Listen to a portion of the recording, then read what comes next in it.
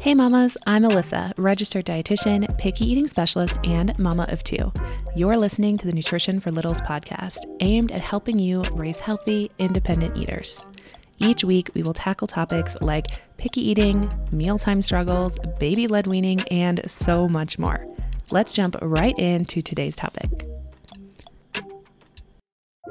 Hey, and welcome back to the podcast. Today, I kind of consider a part 2 to another episode that I recorded recently for you, all about packing a kid's lunch. So you definitely want to check out that episode if you haven't already. It's just a few episodes back, so you can just scroll on back and check that out. This is kind of part 2 because I realized I got a few questions of parents asking specifically, what do I need to pack in my kid's lunch? How much should I pack? What should this look like, right? And so I kind of want to back up a little bit. And in the last episode, I gave you a ton of tips and hacks and a few ideas around school lunch and really how to make the process easier for you. But I didn't go into the specifics as far as a formula to follow. So today we are going to do that. But before we get into that, I just want to say a huge thank you to everyone who is listening to this episode right now, downloading my podcast episodes, subscribing, telling their friends, and of course, leaving a written review. If you haven't already, it would mean the absolute world to me if you took a second and rated this podcast and gave me a little written review. Not only does it keep me going and excited and really a great way to connect with you guys, but it also helps this show grow so much. And that's actually the very thing that helps the different platforms show it to other moms and dads just like you and help them as well. So if you haven't already left a written review for this show, I would absolutely love it. And I would also encourage you to do that for any podcast you listen to. Chances are I'm probably not the only one in your ear. And I just know it would mean the world to whoever it is that you are listening to if you left them a review too. It's completely free, takes about 2 minutes, and means the world to the creator, but also to the other parents or people who end up finding that show because of you. So just a huge thank you to those of you who take the time to do that. All right, now back to the episode. So like I said, today's episode is going to focus a little more on the formula around building a school lunch. And just a reminder here, as I'm sure you can probably already anticipate me saying this, but there is no perfect way to pack a lunch. There's no perfect way to feed a kid. There's no perfect way to feed our family, to buy groceries, all of the things. It really is about building that variety, having new things on hand, trying new things, doing a little bit of trial and error. But of course, we can find a good starting ground or a good place to kind of start everything off on the right foot and then kind of go from there. So let's get into how I do that in our home for my kids and what I would recommend you take a look at doing too. So if you've been around for a while, you probably have heard me talk about my formula to feeding kids in general, and that is the PFCF rule. So all that means is proteins, fats, and carbs with fiber. Those are the things we want to make sure are on their plate during meals and snacks as well. Then this goes for school lunch as well. So let's start there. So the first thing we want to make sure that's in our kids' lunch is a main food item, which is typically going to be your protein. Now, not always, of course, there can be a side that's a little higher in protein than the main dish. Like for example, if you're doing pasta salad and using a typical pasta, it doesn't necessarily have a high amount of protein. So it's probably not going to be your highest protein food in their lunchbox.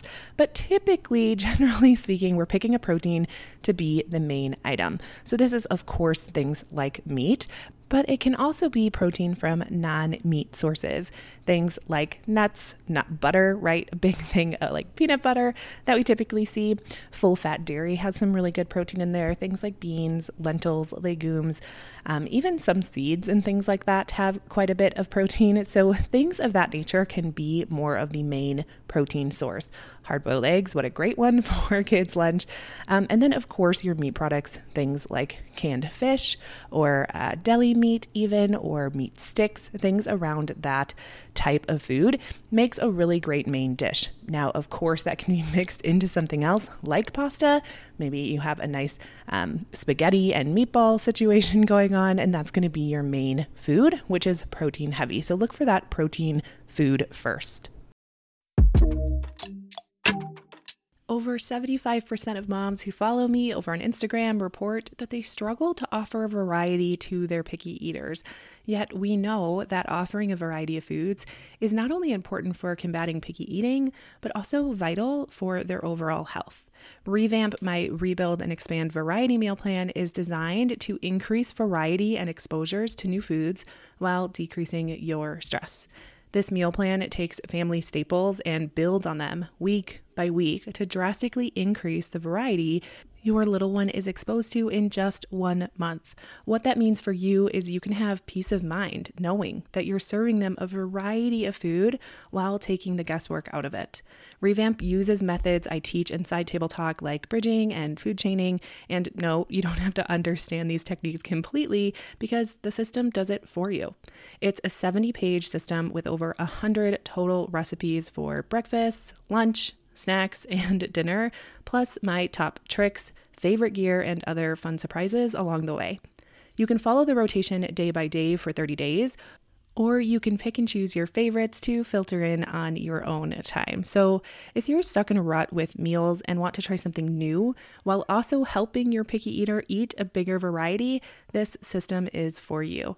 You can click the link in the description box below to grab your copy today. All right, now back to the show.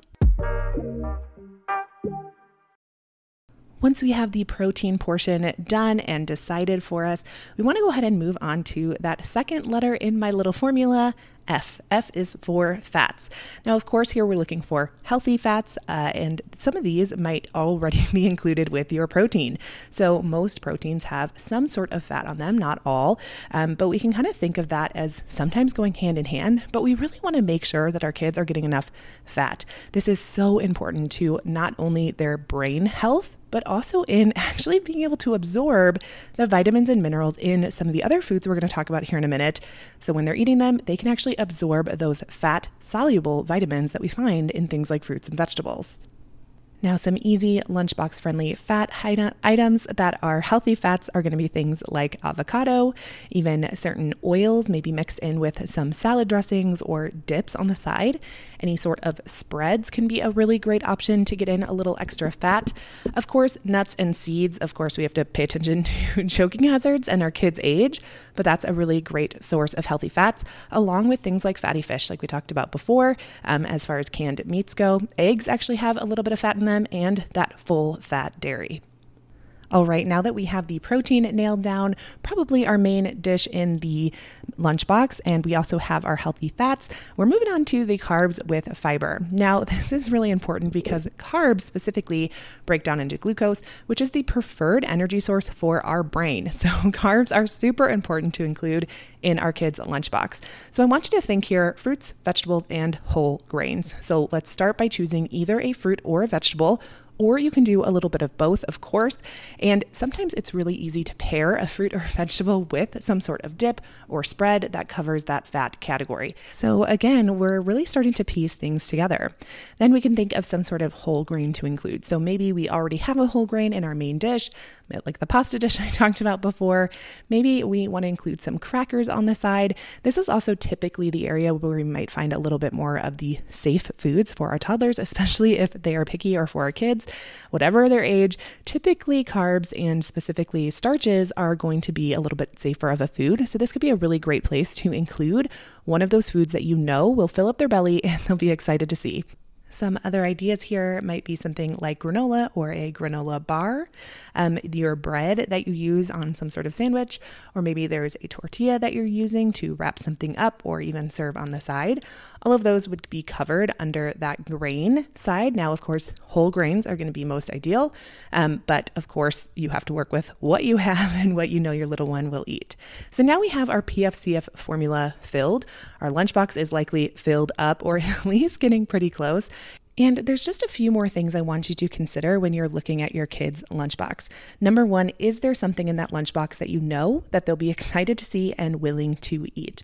Of course, especially with picky eaters, our nerves as parents are that they're going to go to school and not eat a single thing and come home hungry and not be able to learn because they haven't fully nourished themselves. So we want to make sure that they have a safe food in there, and potentially even one that they're excited to see. I always say safe food doesn't mean favorite food, but it does mean an accepted food.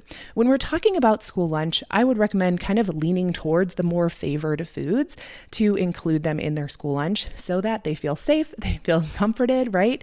It's called comfort food for a reason. So including something that you know that they'll like and be excited to see can be a really great way for them to kind of take the edge off their hunger, fill up their bellies, and hopefully also get in a place where they feel comfortable moving on to something else that you've packed for them.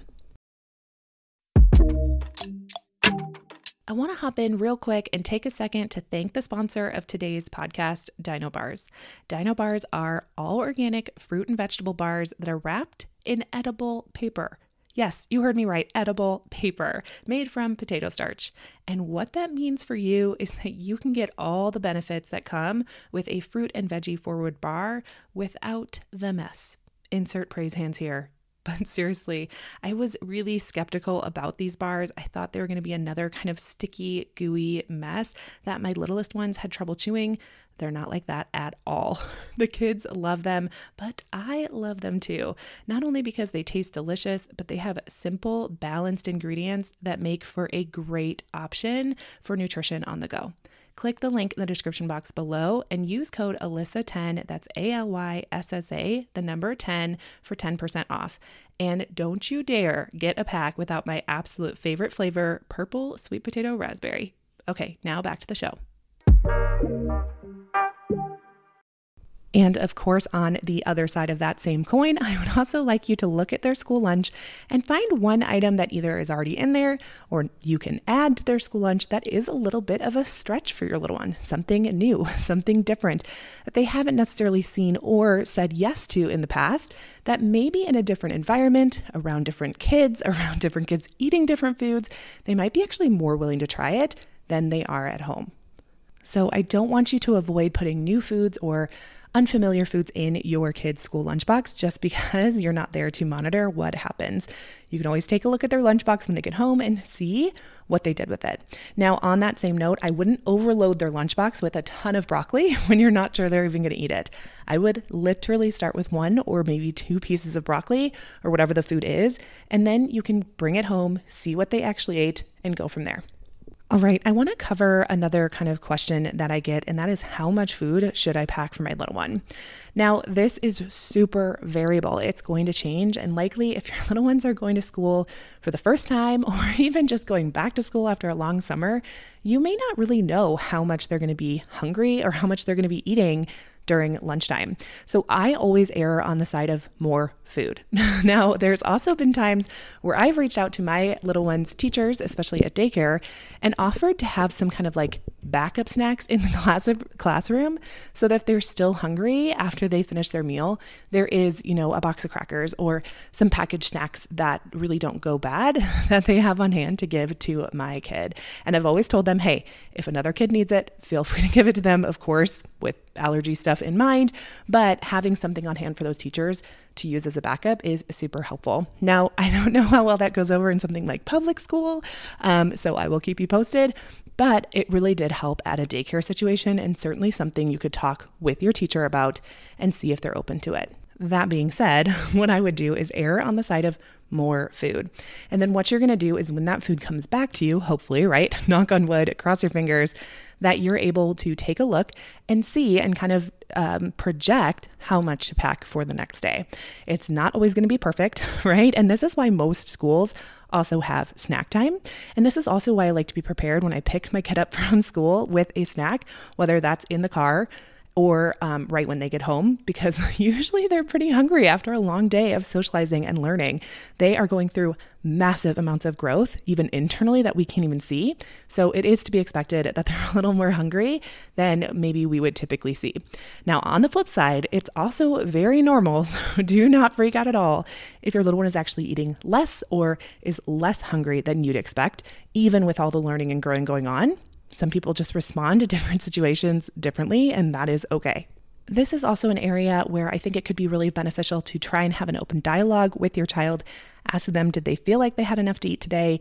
Do they want more of something, less of something? Whatever that might be, it doesn't mean that you're going to automatically give them exactly what they want, but having that conversation, just letting them know that, hey, if you're needing more food at school, just let me know. I'm happy to pack something extra.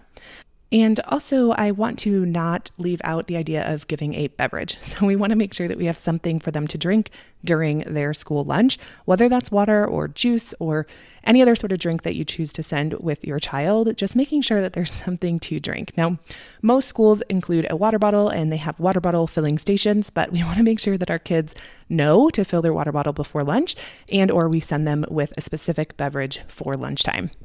Hydration, hydration, hydration. It is super key. All right. I hope this episode was helpful in kind of teaching you the formula that I look for, the things that I look for when packing a lunch, what I look for when that lunch comes home, all of the things. But if you have any other questions about this, please do not hesitate to reach out in my DMs on Instagram over at Nutrition for Littles. I'd love to answer it either with you or here on the podcast to go a little bit deeper. And with that, I wish you all luck with this back to school season. I hope everything is going well, or at the very least, you feel prepared and supported and all of the things. And I can't wait to catch you next week.